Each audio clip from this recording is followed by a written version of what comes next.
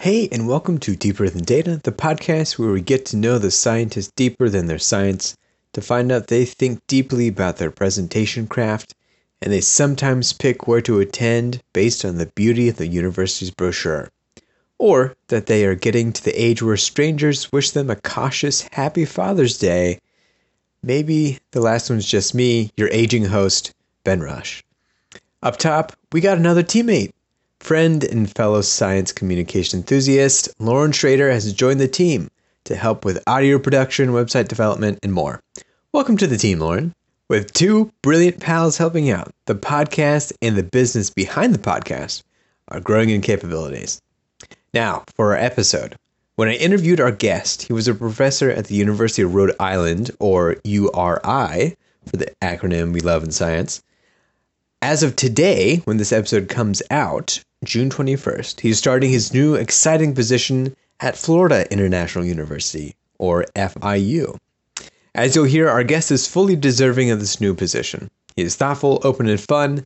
You'll find out why we are best friends, and yes, Brian, we are best friends now. Today's episode is with the wonderful Brian Dewsbury.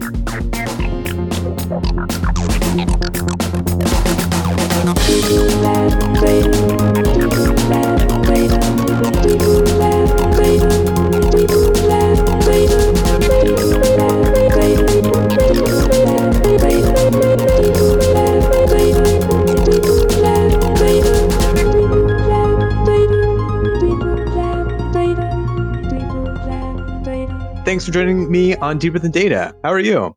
I'm good. Good. Thanks for having me. Of course. So, like always, I'm going to go ahead and ask you for your name and the pronouns you prefer.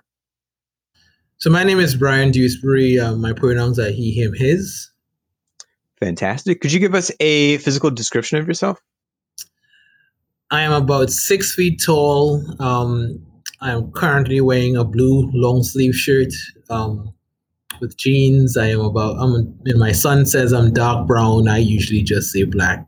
7-year-olds and the descriptions, right? I have black eyes, completely shaved head, partly by choice, and a full beard. Yeah, nice. Any identities you'd like to highlight? I guess I'd like to highlight that I'm from the Republic of Trinidad and Tobago. That's where I'm from. I'm of African descent, but that's where I'm from. And your positions and roles on your campus? I am currently an associate professor of biology in the Department of Biology at the University of Rhode Island. Fantastic. And speaking of your beard too. Oh, that's what you picked up on? Yeah. This is the hard questions on the podcast. How long have you had that style of beard? Every image that I've seen of you is like that style of beard. It's kind of signature, I feel like. Well, I mean, it's good to know that I'm good at scrubbing the internet of stuff. So I think, you know what? Actually, I know. When I was preparing to do my comprehensive exams for my PhD, so I don't know, that was year 2, I think. I told the students I was teaching that I won't cut my beard until I pass the exam, right? Of course, I was definitely hoping I passed it the first time, which I did, but so I just let it grow out. I know, I told them if I passed it, because I remember I had lab like right after to teach lab. If I passed it, I would let them cut it. And so I just let it grow for, I think, I was preparing for like 5 months, 6 months, and I just let it grow. And then they cut it with like blunt scissors, so it looked terrible, But then I just let it grow back out, and I just sort of kept it ever since. My wife protested for a while, but I think she just gave up. And seeing that I'm still married, I'm going to chalk that up as a win for Brian. Yeah. And now that you're hearing someone come to you and be like, "That's your signature look," like what would happen if you didn't have it? I think people would lose you. Like now, you might be able to make like a little icon of yourself, just like with the beard or something like that. I mean, I'm sure the day will come when it will no longer be my signature look, or maybe it'll just be fully gray at some point. I don't know, man. Like I don't think of it so much as a signature look and more as this is a very easy thing to maintain. with shaving cream and a Mach 3 every couple of days, 10 minutes, and I'm done, right? So when I was in undergrad, it was every week and a half, you had to go to the barber and wait and sit and get it edged out. And, it's fine, but this is a very cheap hairstyle. I want your listeners to know that. Yeah, I feel like that's some of the grad student mentality that has like gone on. Like, this is cheap and efficient. I need it all the time. Awesome. Thanks for indulging me in that question. So I am going to ask you possibly the toughest question. Could you give us a 2-minute research pitch of what you do? Sure. So my lab is called Science Education and Society. It's broadly titled on purpose. We are interested in the ways in which classrooms are places where equity can take place, and curriculum designs can promote that. But we're also interested in how equity in wider society impacts what happens in the classroom. So that bi-directional relationship is essentially what we study. And that doesn't necessarily have to be a formal classroom. We look at informal classrooms or anywhere education is really taking place. Yeah, fantastic. And I'm definitely going to get to that.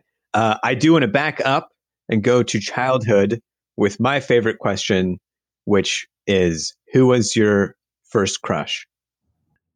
And okay, so I won't say her name because Trinidad is a small place.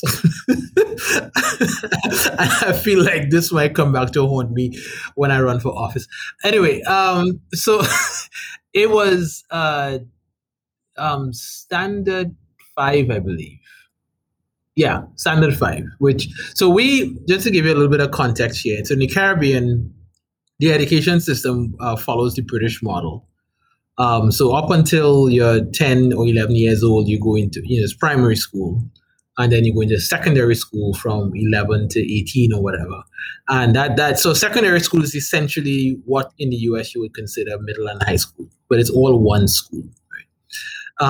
So standard 5 is really the end of primary school. And I remember there was a girl in that class who I was about to say love, but I'm just going to say liked a lot, because honestly, at that time in my life, that pretty much was enough.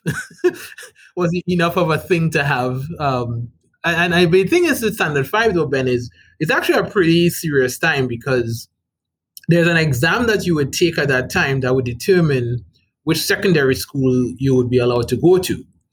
And if you want to think about it, there's a range of secondary school quality and types and things like that. Where you ended up could have been a big determinant of how your life would turn out, which is a really unfortunate thing to think about at 11. I mean, we didn't know it at 11, but your parents knew it. So there's a lot of angst around that time period. And so that whole year, you're doing a lot of practice exams and things like that. So I don't know if this stress contributes to the crush. I don't know how it impacts that question, but I just want you to know it was a high stress time. But she was cute, which was really all you needed to have a crush on somebody at 11. So. Yeah, really. Yeah, it's like maybe you also like the book bag a little bit, or they got like a Power Rangers lunchbox. That's it. It's a bit more than the book bag, all right? All right, fair enough. Maybe that's just me. When did you start getting into science? Because your path has veered a little bit. It hasn't been like a standard trajectory, which is fantastic. I'm curious, like, were you fascinated by the ocean since you're so close, and you wound up researching that later on?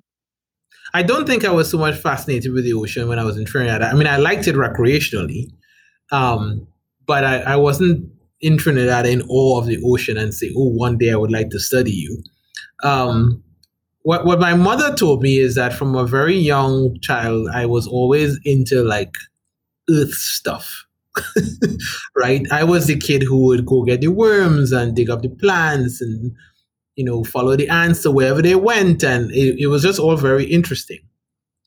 So in fact, even that same standard 5 year, that crush year, I was the class science prefect.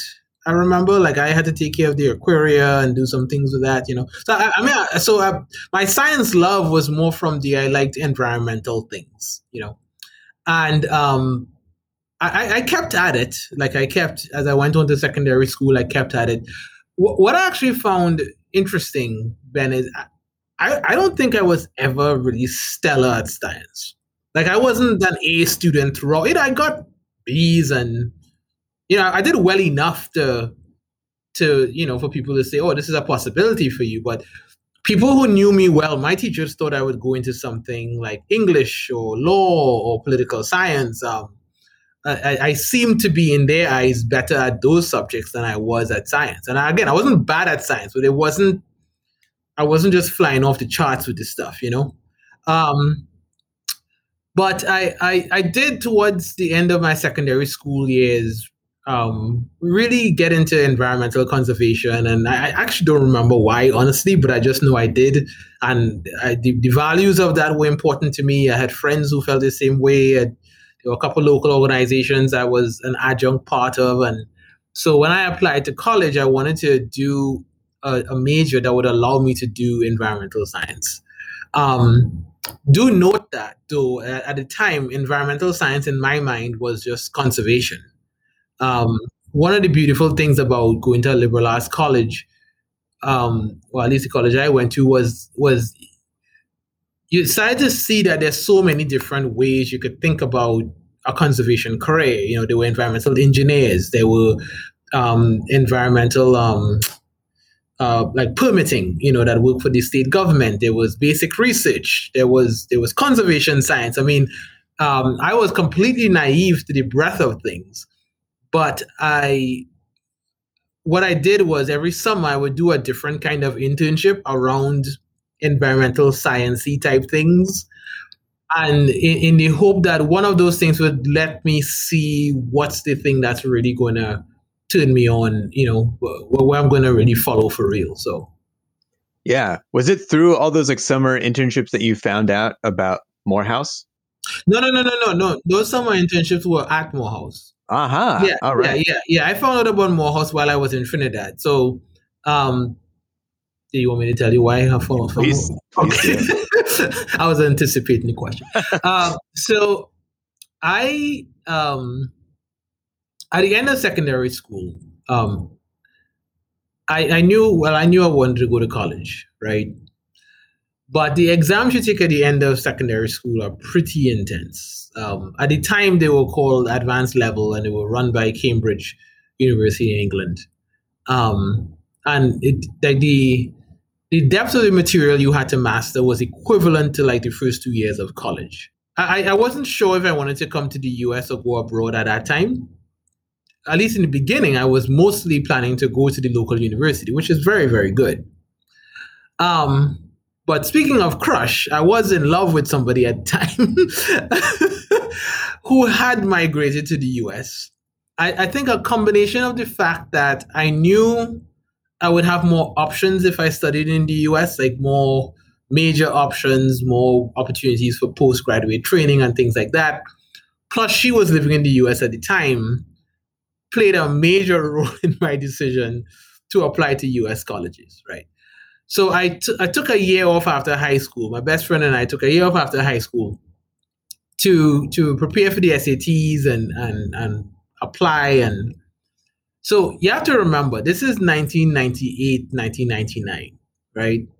Um, like Hotmail was like still the email address of choice for people. Like I didn't think I had a computer at home at the time. Right, you would go to an internet cafe to do this stuff, because it just wasn't. There wasn't a ubiquitous thing. Internet was now starting to. Remember the dial-up noise? Anyway, so my best friend and I wrote literal letters, which sounds so dated to say now, right? But we wrote literal letters to about 40 to 60 universities across the US.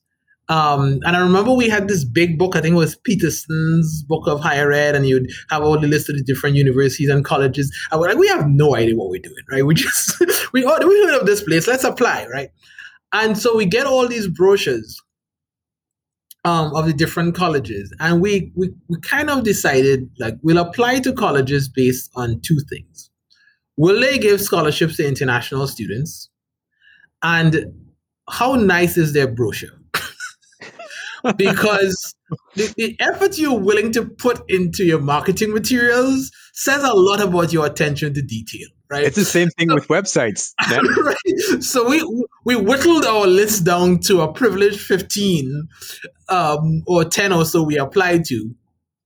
And I mean, Ben, honestly, it was okay. Brochure aside, now okay, you already applied, right?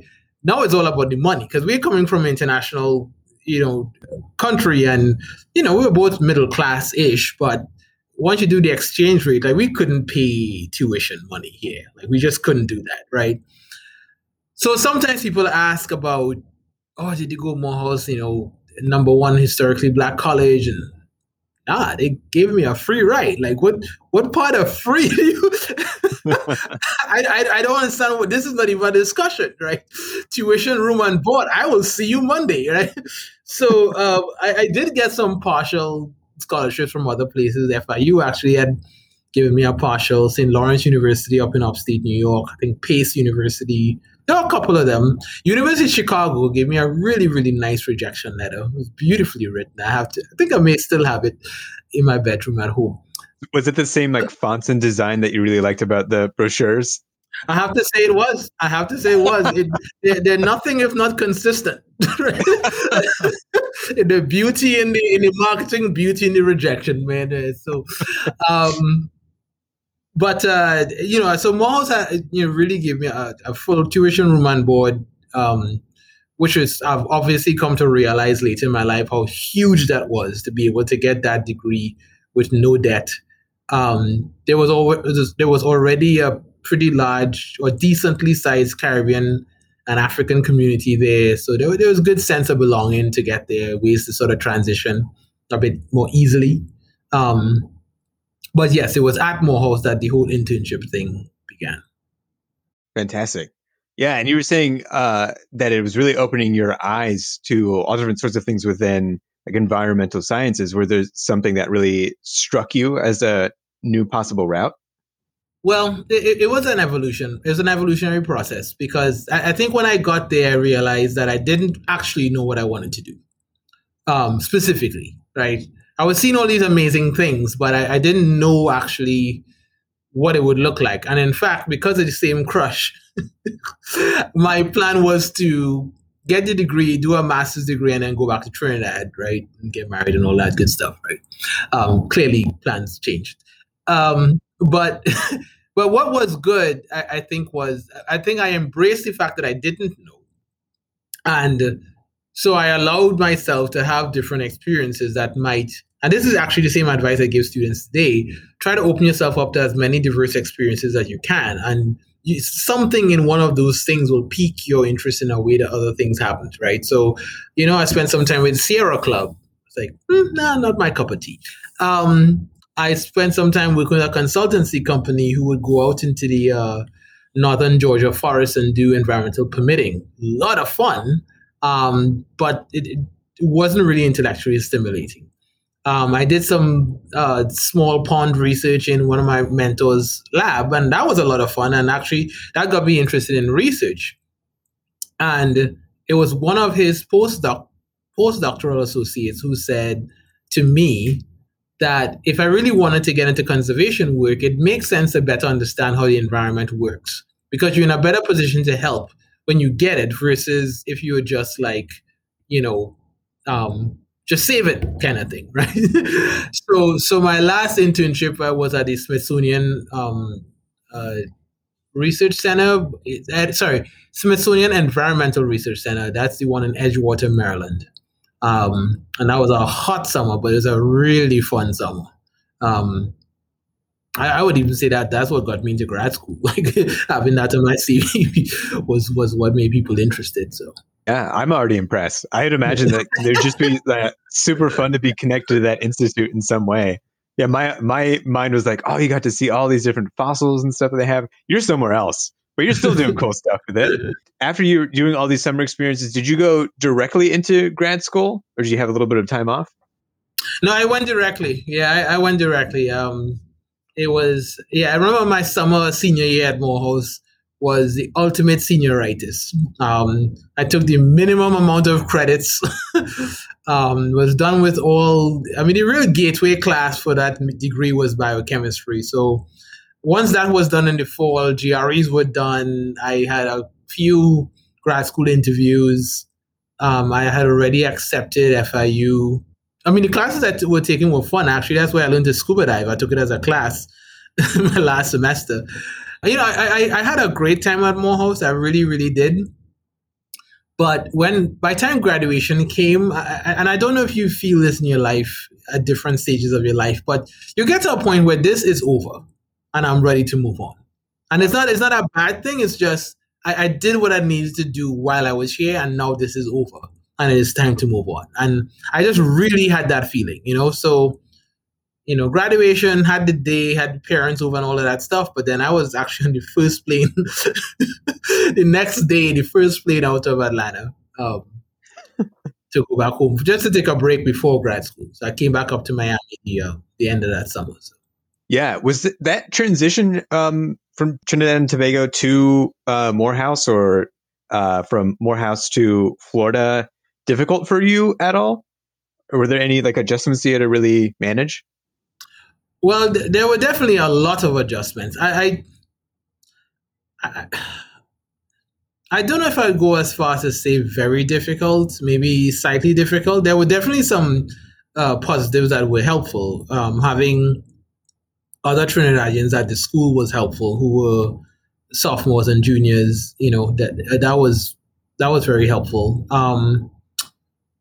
I think, one of the things with tuition room and board and living on campus is your existence is very narrow, right? I mean, basically kind of going from dorm to class to gym to cafeteria, so I think it would have been a different thing if you had to find an apartment and get a car and do all of that stuff. And I had visited America quite a few times before I came to Morehouse as a young man, right? It was always in a tourist capacity, and it was never for longer than 2-3 weeks, maybe 4, depending on what it was. So now you're sort of living in America, right? You're not going here to shop and go to Disney World and all that stuff. You're living, and you have to live your life. So I think it wasn't so much, I think, the transition to America. It's almost like transitioning into an independent young man was more the thing, right? And especially when you grow up in a home that's fairly conservative, when you grow up with all these values, mostly Christian values, right? Now you by yourself, and you have to actually ask, are they in fact your values, or were they just what you grew up with, right? These are some enduring exploratory questions that you don't realize you end up having to ask yourself, but you do.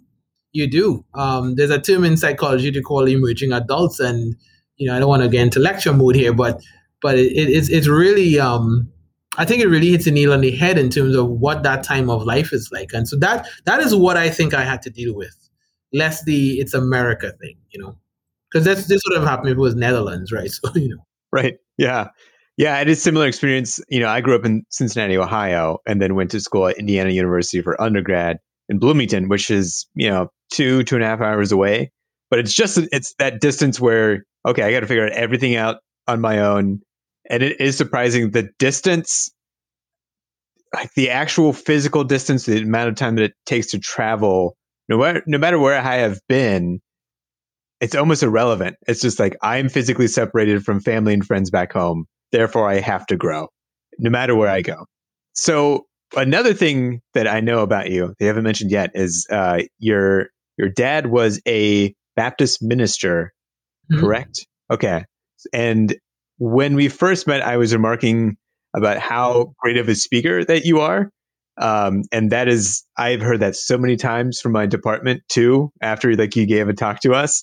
And so I'm curious too, either in your undergrad time or in graduate school, did people come to you and say I think you have this talent of speaking, or nope? No. I mean, man, even as a faculty member, right? Yeah. Wow. I don't honestly, but I don't really know what to do with this, in a sense that that's the wrong way to say it. What I would say is I don't know. I don't know how it may have evolved, because I didn't set out. I mean, I didn't when I started this faculty position 7 years ago. I didn't say, oh, I want to give speeches around the country on equity and education. Like, so I first heard Brian speak at SABRE, or the Society for the Advancement of Biology Education Research, their online series striving towards inclusion in academic biology. It's a fantastic series all along. I recommend it. You can find it just by Googling SABRE, SABER, seminar series. And you'll see that they had monthly talks from speakers from all over the country talk about diversity and inclusion efforts. So I highly recommend that. I resonated with Brian as soon as he started speaking. And so I worked with other graduate students in my department to have him join remotely and give us a talk. He talked about education for freedom. And it's such a fantastic seminar that you can actually find through SABRE's website. I highly recommend it.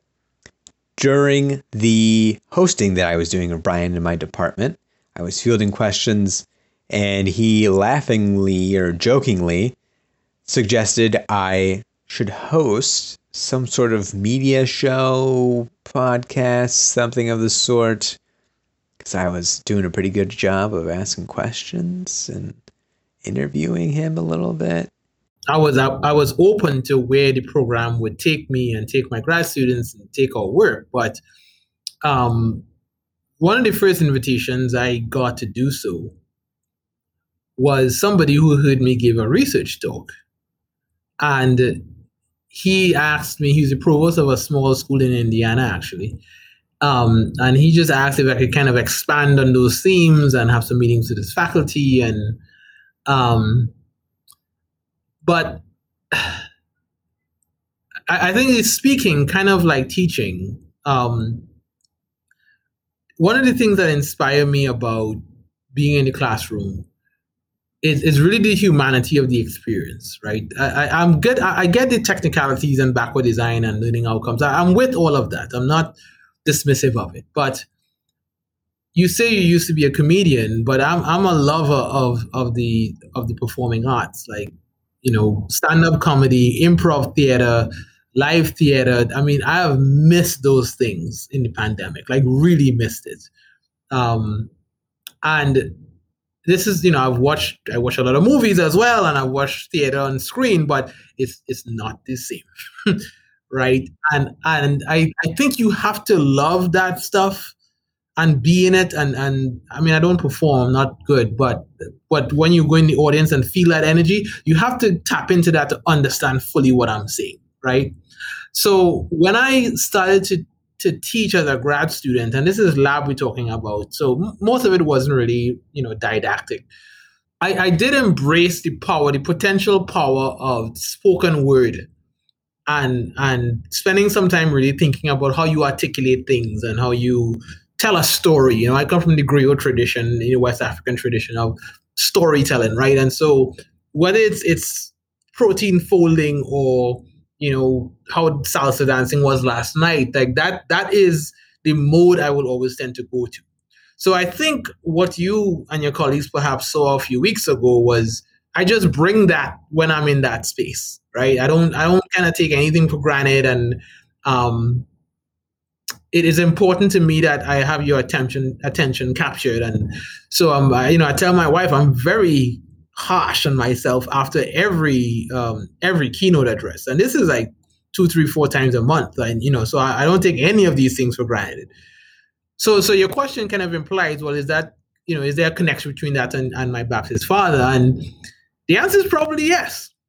But that's the thing. That's the interesting thing with adulthood, because maybe this is just me and my interpretation of my life, but I feel like you get to a point where you have enough of the social and intellectual maturity to interpret your past in ways that you couldn't when you were, say, 19, right? So I mean, I don't practice. I don't go to church anymore, right? But I grew up in the church. I went to church every Sunday, pretty much until I left Trinidad, right? So in that time period, I'm not sitting there thinking, oh, one day I'll be teaching in a class and I'll bring all of these things I'm seeing. You don't think of it that way. But it doesn't mean those things don't influence you or impact you, right? And And so there's an element, yes, of what I do. I think, bring some of those affects to bear on how I want the classroom to feel, and this sense of reaching for something higher and looking within yourself and being respectful and understanding our shared humanity no matter what we do, that I think is beyond church buildings, is actually true of the classroom as well. And it's also true when we gather together and talk about equity in higher education as a UW Department of Nutrition. Well, I really appreciate that. Like you're mentioning, you're trying to tap into and create a specific sense of emotion in the audience, which, also having done a little bit of performance, writing comedy, you have to anticipate what you want to lead your audience on a specific path and then take them on the wrong term. There's some surprise, therefore like a laugh. But it's still anticipating that emotion. And the typical science seminar drives me nuts. Oh God! Don't get me started on that, man. Yeah. Yeah, and I figured you'd be like on the same level with me. It's like there's a bit of a novelty for 5-10 minutes, and then I'm typically gone after that. And it just no one. I've if I bring this up, people will be like, "Oh yeah, that makes sense." But I've never heard about this like larger discussion of like, "Oh, maybe we're doing this poorly." That said, that's why I'm like so appreciative of you. Like in your talk, like you are thinking about the audience the entire time, and I was engaged the entire time because you are trying to make me feel a certain way. It's a combination of facts and emotion, which is really lacking in science sometimes. Yeah, and I think sometimes people feel that when you bring in the emotion part, it's done at the like you have to sacrifice the quote unquote rigor of your work, right? You can't talk about R squareds and regressions and protein folding and have emotion as well. So I'm not saying everything needs to be a theatric performance, but I'm saying once you are in front, you are actually in fact performing. We just choose in science to suck at it, right? So you you can actually present these very highly technical things in a way that engages people's senses. It's a very normal and natural human thing to do, and it is beyond me. I'm with you, man. I'm harsh, right? Like not rude, but harsh in that. Yeah, 5 minutes in, I'm out. I yeah. I mean, look forward. I mean, look in the general direction of the individual, but and of course, how we are in science, right? There, somebody has to ask the question, because how would we know you're smart if you don't ask a question? You're like, you didn't have a question, right? Like you literally. And I would just like to echo that point. You don't have to echo it. We heard the point. Like there's no echoing. Boy, yeah, science seminars are like. You listen, Ben. You say you're a comedy writer. I hope you've considered, because I have, but I don't have any talent in this area. I would love to see on TV one day a show like modeled in the style of Parks and Rec, but about higher education.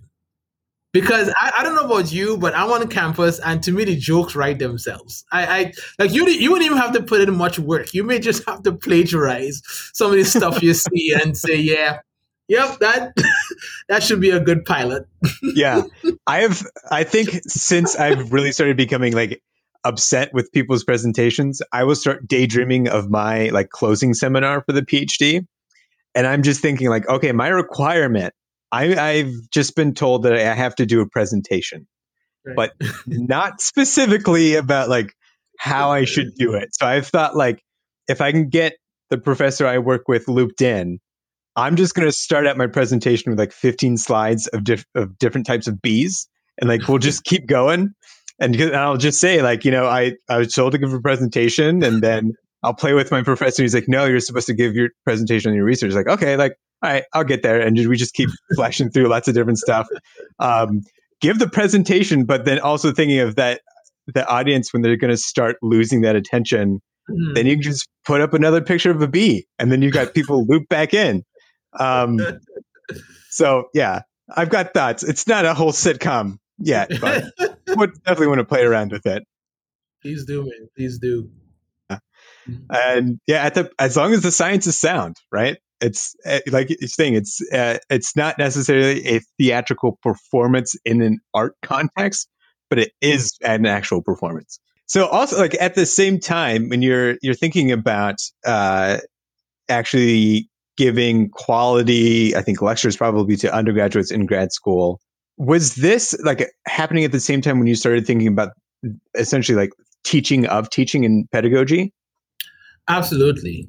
I mean, I think I got lucky because that pivot point happened very early in my doctoral pursuit.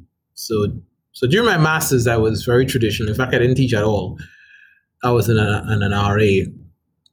But during my PhD, I think like second semester when I taught that first class, I mean, I got to tell you, Ben, it was like a calling. It's like a road to Damascus moment. You know, you're going to do one thing, and then the light shines from above and says, "No, this is what you're meant to do."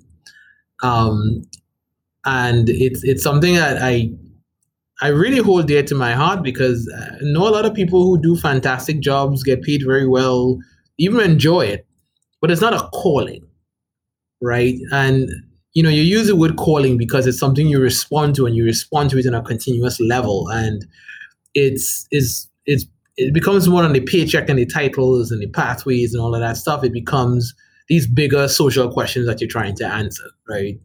If the question is about education and equity, you have to be prepared to do different things, perhaps outside most academics' comfort zone, to help answer that question. Some of it is going to be research, some of it's going to be excellence in the classroom, but some of it is going to be things like what you're doing now to bring out people's humanity, podcast work, film work, keynote speeches, faculty development, partnerships with the business community. I mean, you have to be comfortable knowing that there's not just one way to do this, but I am forever grateful at being inspired in that knowledge at the beginning of my PhD career, because it gave me the time to start to cultivate things towards that aim, so that by the time I graduated, I was competitive enough to have the position that I have now.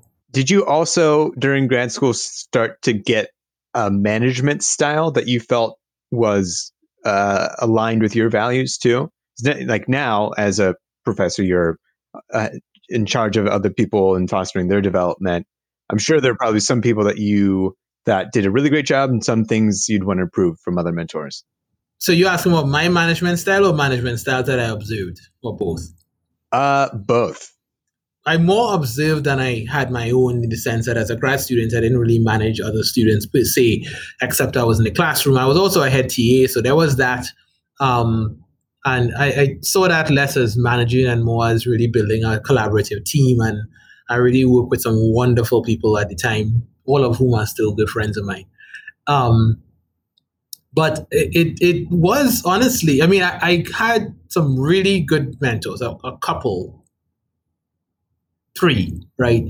And I think without them, I wouldn't have been able to survive my grad school, because to be brutally honest, not everybody was happy with my decision to go the teaching route and to put so much energy into that and to develop scholarship around that. That was at that time viewed as, not real scholarship, not a thing you have to learn. And there were varying levels of passive aggressiveness around that, right?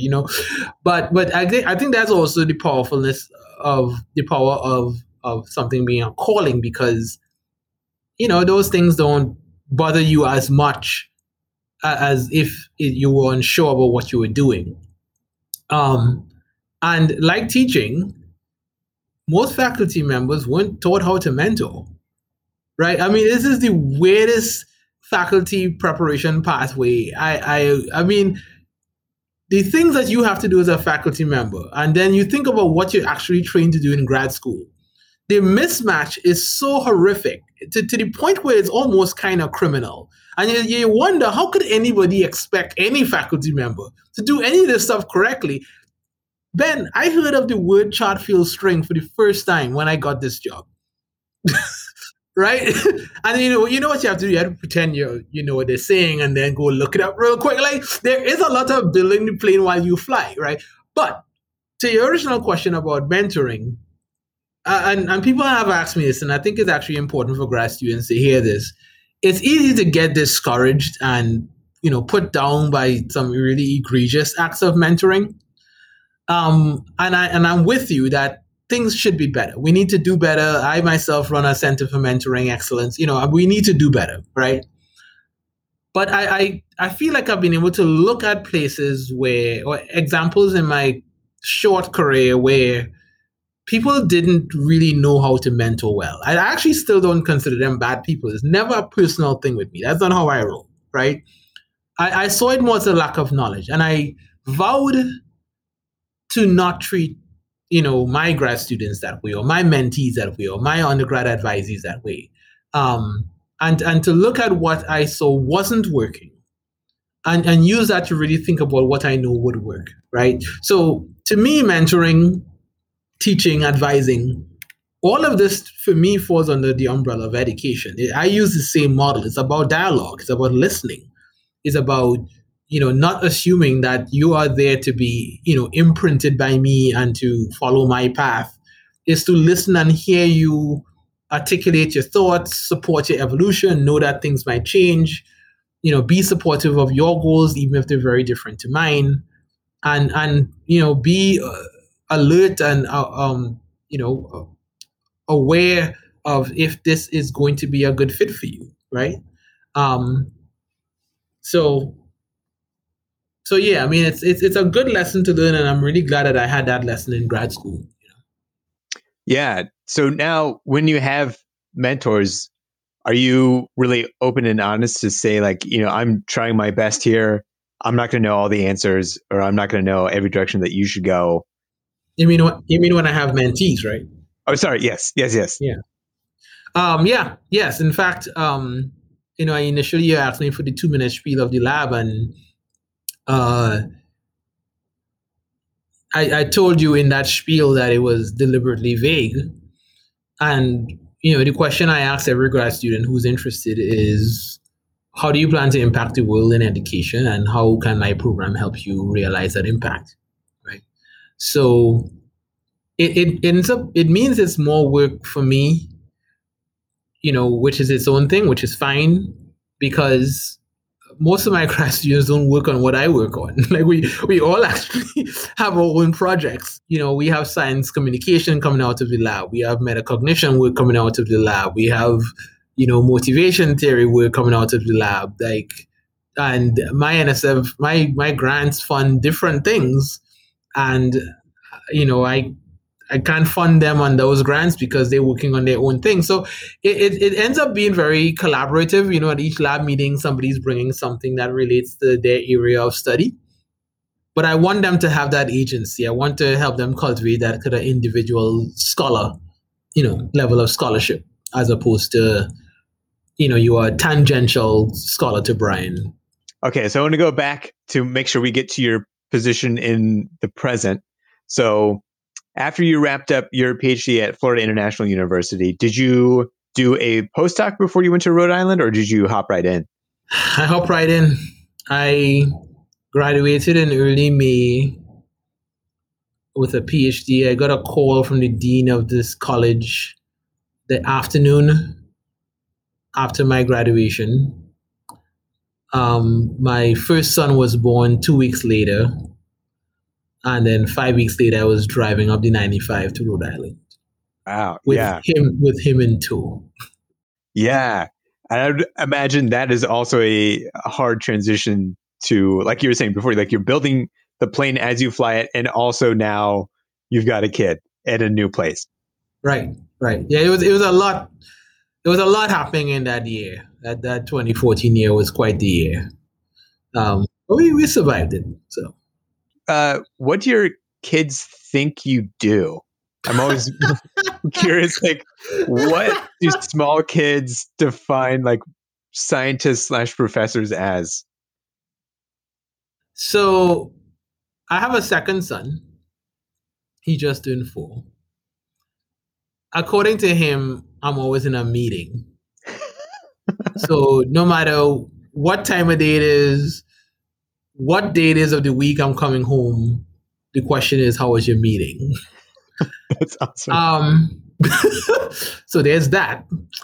My elder son, I notice he kind of goes back and forth when he tells people what I do, which is a whole other. I don't know why he tells people what I do, but it kind of goes back and forth between scientists and teachers college. I'm also imagining that your mentoring style for your graduate students may be similar to your parenting style, where you might be more explicit, correct me if I'm wrong, and saying like, I don't know all the answers, but I'm going to just try to make you the best version of yourself, my kids, instead of trying to push you into a certain box. You're right, Ben, but I gotta tell you, I don't know if you have kids or not, Ben, but having children for me at least, it's really a different phase of life, um, and it's wonderful. It really is, ultimately. But you learn a lot about yourself through parenting and through wanting to get it right. And the key difference with my grad students and my children, I mean, I love my grad students, I love my undergrad students, but you just feel like the stakes with your children are higher, right? They're going to be with you for at least 18 years. Hopefully not a day more. But and so you haven't gone through childhood yourself, and my wife's a teacher and I'm a college teacher, and so we get how this whole thing works, and so you see how little control you have to some extent on some of the influences they will have, but you also don't want to hyper parent and try to control every variable. Yeah, I'm going to talk like a lecturer now, right? Control every variable and predict their outcome, right? So yes, there's a lot of that. You want him to be him, and you want him to have some discovery, and you want to guide and facilitate and not direct, right? But he's also 7, and he also needs to follow some rules and be clean. Like I feel like we have to have some non-negotiables, and then of course then now they're both also very different personalities, and so my elder son is just like nonstop energy, and he will challenge and he'll find all the loopholes and all the rules, and argue you, and at some point it's like, look, man, I'm not negotiating with accept, like I'm not negotiating. So, but his brother is a lot more, okay, you said it, okay, I'm not, I don't really want to argue, so so you overlay those unique personality characteristics on top of just trying to get this right. Yeah, it's challenging, but it's a fun challenging. Yeah. It's fun. Like when I've been asking, life science communicators, political scientists, these experts in all different realms on this podcast about like their kids. It's like, okay, like you have this specific realm of knowledge that lets you deal with the general public who might be somewhat combative, and you've got the skills to kind of de-escalate that or shift the argument back to what we know about facts. And then when I ask them, like, okay, like, how does that translate to your family? And it's like, all bets are kind of off. Like, it's completely different. But it's so true. Like, no matter your expertise, like, you're human at the end of the day. And, stuff is going to get to you, especially when it's like your kids or people that even if you have the best logic to like follow up with it. All right, I'm going to ask you 2 more questions before we get to our game. So I am really curious, how do you recharge and take care of yourself? Pre-pandemic or during the pandemic? It could be both. I don't want to date your podcast here, but I think I already did. Well, first of all, I will say that what you just said is very important to me. I I work pretty hard, but I'm also very sensitive to the burnout culture that permeates higher ed, and the kind of people who feel like if you're not working all weekend and 90 hours a week, then you're not doing it right. And I don't think that's healthy. I don't think it's right. I don't think it makes for good family life, good relationships. And I mean, quite frankly, maybe I'm just not that bright, but like my brain shuts down 4 or 5 p.m. on a Friday. It's already, happy hour starts humming. A little buzz that grows slowly louder and louder until I pull up at my favorite watering hole. That's how it goes. There are many, and I work very minimally on weekends, usually on Sunday to kind of prep for the weekend and thing, but weekends with my family, my boys. But I have hobbies that I love, right? I have very close friends who I spend a lot of time with when I can, whether it was Zoom, some who are, live near me. I am a lover of rum and beer, like collector's items type stuff. So I have a couple of friends with whom I go back and forth on things that we like to try and tasting tests and things like that. I haven't done it as much in Providence, but in Miami, I used to be huge on salsa dancing. In fact, my wife and I met salsa dancing, and I have tried to be very as careful as I can with some licenses, with my physical health. So I do lift a lot of weights and mostly kind of Olympic training type things. And running, and just I'm 41 now, right? So I want to kind of be mindful of that. So and gym is actually, well, there's the health part of it, like the physical health part of it, but actually it's a mental health thing too. I'm the 6 in the morning, 5 in the morning guy, and of course at that time there's 2 or 3 people in the gym, and so that space, like by yourself, headphones on, complete focus, is a really nice way to start my day. I really, really do love it. That might be my main mental health treatment, right? Having a regular workout routine. So between all those things and just really knowing the place and the people with whom I can feel most at home with, that gives me the strength and energy to do all this other stuff. And it turns out it's plenty. So good. Yeah, I'm glad you have lots of different outlets and a good social network too. The last question I wanted to ask you, because I'm really excited to see where you go in life. And like you at the beginning were joking about running for political office, and I could see it. So I'm going to ask you, like, what do you want to be when you grow up? Yes, the Dewsbury Rush candidacy is going to focus on mandatory comedy classes for all elementary students. No, that was completely a joke. I actually really have no interest in that. So I'll tell you a secret. You might be one of the first people outside of URI to know this, but I am moving back to Florida International University this summer. I'm going to be the associate director of a division for transformative education, which will kind of expand the resources I'll have to do a lot of the things we talked about in this podcast as far as equity in education. So really excited about that. I'm really excited about it because a friend of mine said to me, societies have problems and universities have disciplines.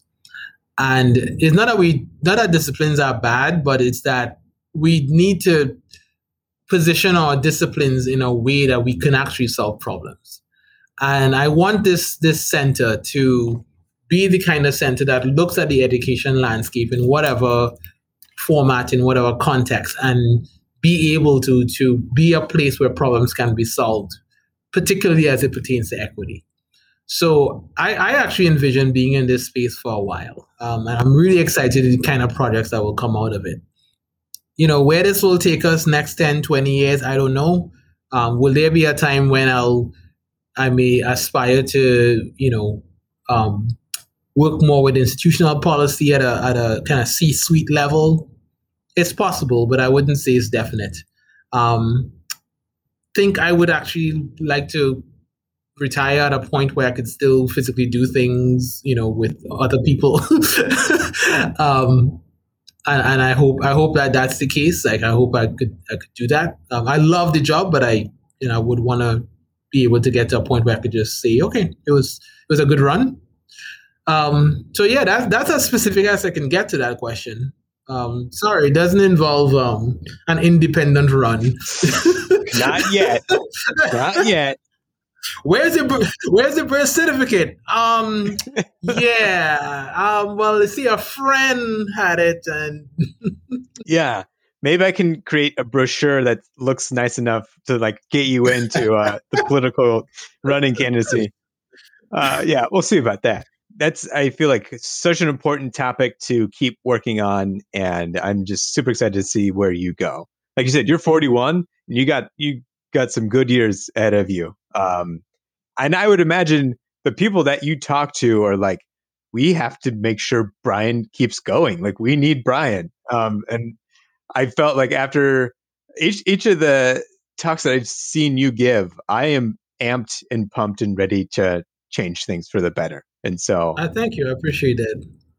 yeah, I'm all in favor. Let's keep moving you up. You got to get more and more people as your audience. But transitioning now to our game, first I need a few suggestions for our activity. So I need a location in a building. So it could be like a stairwell, lobby. Let's go with lobby. Next, I need a household appliance, A wine opener. wine opener. Okay. Then I need a cute animal. A rabbit. And I need 2 genres of books. Self-help and spy thriller. All right. I think this is going to be pretty great. Okay. So, our activity, I'm calling this freeze speech. I'm, making this up. So, there's not really a name to this, but we are going to be working together to give a speech to our loving audience about how we are tired of wine openers breaking. So, we're going to tag team this and we're going to give a speech because I think you're such a great orator, and I'm going to try to emanate some of that. We're going to be painting the bright picture of tomorrow where wine openers don't break down. So, because we're giving one specific speech together, whenever the person not speaking wants to jump in, you'll just say freeze, and then we'll carry on the speech right from there. However, we're going to add a specific genre that we have to give a speech in to each one of us. So to start, you will be self-help. So you will have to deliver a speech in kind of like the lingo of self-help books. Mm-hmm. But still about the wine opener breaking, right? But yep, we still have to be inspirational, which, self-help might actually be perfect. And I have to be a spy thriller and give a talk on that. And we'll go for, maybe a minute or two, and then we'll go on to the next round. I'll go first to start us off, and then whenever you want to jump in, you'll say freeze, and then I can take over by saying freeze too after that. So there was a bump in the night. I walked and I saw that my wife had dropped the wine opener on the bottom of the ground. She was frustrated. I thought maybe there was someone who broke in, but it was just her frustration. She threw it on the ground because it wasn't working again. And I thought to myself, I've had enough of this. I went to the kitchen, I grabbed the knife, and I screwed back in the screw that was loose in the wine opener, but it wasn't enough. I figured it's time for us to end all wine openers not working. Freeze. I understand why the wine opener is a source of relaxation for you. But you have to understand the bigger picture that the only way it can relax you is if the motion of the screwing goes fully through the cork and gets you to the liquid that you need. Then it's not actually going to relax you. So when you keep sending us broken wine openers, it actually impacts the level of assistance and reflection that people can get from this product. And we living in pandemic times. Like, people are really struggling with their mental health, and I need these wine openers to work perfectly. I mean, I can't understand how you can send a product that doesn't allow the full rotation through the cork into the valuable liquid. So freeze. So then, here I was with this broken wine opener that you had sent me. I called the police because I wasn't sure what next to do. They came to my house, they investigated, they found that my wife was subject to a big plot of Big Wine Opener. And I'm tired of Big Wine Opener coming in and ruining our lives.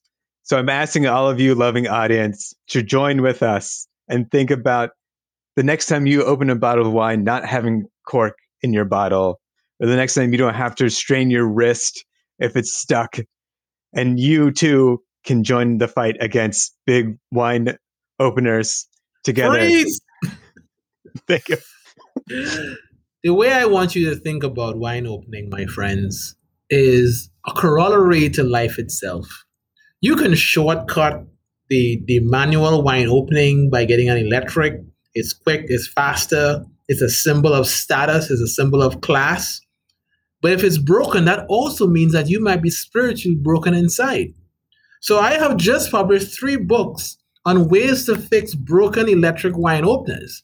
If you buy it today, you can get it at a discount. I can have the publisher ship some more, but understand that a broken wine opener is no good for you. You are better. You are better than having a broken wine opener in your house. All right?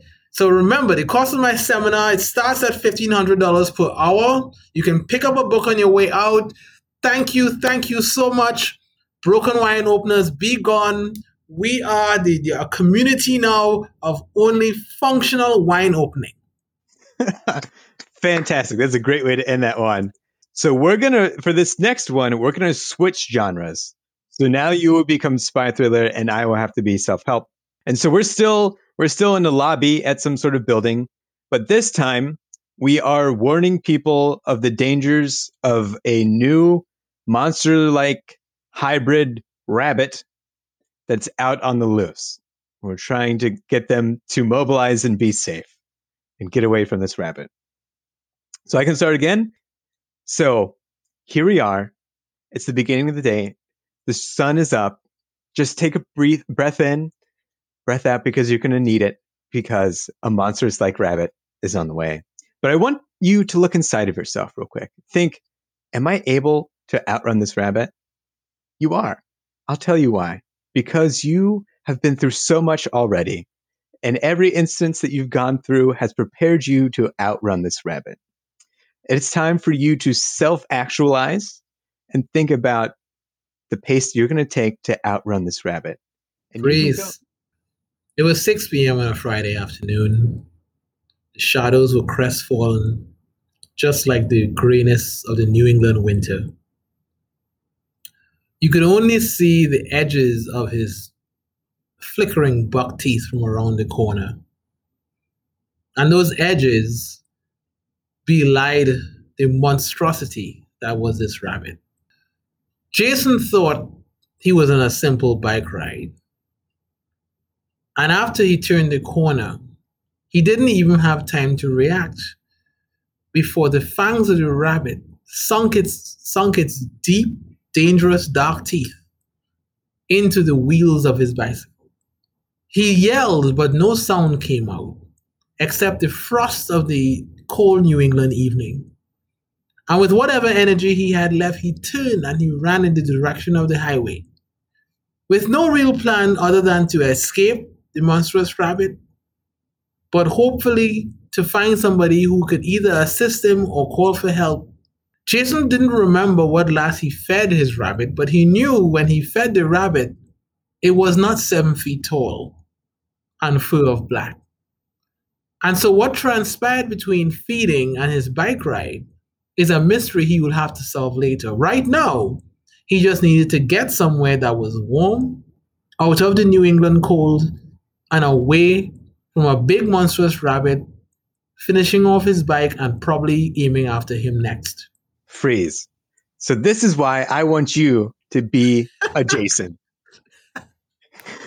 You can be a Jason by outrunning those fears. Sometimes they're going to be metaphorical. Maybe they're going to be the trauma that you've had in your past. Maybe it's going to be getting that next promotion. But you can be a Jason. You can get away from this monstrous rabbits, not only metaphorically, but also right now, because there is an actual rabbit coming. And so let's all be Jasons. We'll be stronger together. We'll be Jasons united. And just think, Jason and the Argonauts, they were stronger together, and they defeated. Jason's heart was still beating when he described the incident to the detective. Beating so quickly that he probably forgot details of the entire incident. His eyes were still flushed with fear that had he had his thoughts coherently put together, he would have noticed the little tufts of fur at interesting points on the officer's uniform. While Jason was sharing the story of the monstrous rabbit that he thought was his pet, he observed an interesting flickering motion of the officer while she was writing her notes. A smell of the mist came over him, and before he was able to protest, he felt the cold of the officer's handcuffs on his back, putting his hands together, clasping him, and turning his head in the other direction in time for him to see the monstrous rabbit coming towards him. Were they possibly working together? This makes absolute... We're going to land it. We're going to land it. So, just like I just said, there will sometimes be a monstrous rabbit coming after you. Sometimes your friends, the people that you think you can rely on, will turn out to betray you. But don't be disheartened, because with this book that I've written, I have captured every single step that you need to outrun your own personal monstrous rabbit, and how to get through and beyond the people that will betray you in life. So let's all get on our stationary bicycles together. I'm going to lower the lights, and we're going to turn on some pumping music and write out our fears of this now metaphorical rabbit together. So here we go. Pump it up. All right. And we can cut there. That was good. I think it was good. I think we got the rhythm in the second one a lot better. Yes. That's pretty good. Is that like an improv activity? That was our game. We did it. Yeah. And it's been fun too. I've thrown stuff at like this at everyone that I've interviewed so far, and everyone rolls with it, it's great. Brian, I so appreciate you being on the podcast with me. It's been a blast. I'm so glad I was able to talk to you for a second time. Same here. I remember when we had the keynote at UW, and I was just commenting on kind of your speaking style, and I said, "Oh, yeah, you sound like you could facilitate a show." He said, "Funny you ask," because I do. Would you like to be a guest? So I'm glad we made that happen, man. I'm glad we made that happen. Did I also position myself to have that come up maybe a little naturally? Maybe. Who knows, right? Who knows? Who knows? Yeah. But until then, Brian, it's been a pleasure. Same here. Have a good one, brother. Thanks for listening to Deeper Than Data. I hope you accept this episode as a late Father's Day present, even if you aren't a father. I'm not. Like I said, I'm still getting told Happy Father's Day. Deeper Than Data with Ben Rush is a production of Deeper Than Data Media. This episode was edited by me, Ben Rush, music by me, Ben Rush, marketing, distribution, and additional support by Jevin Lordy and Lauren Schrader. Until next time, be well.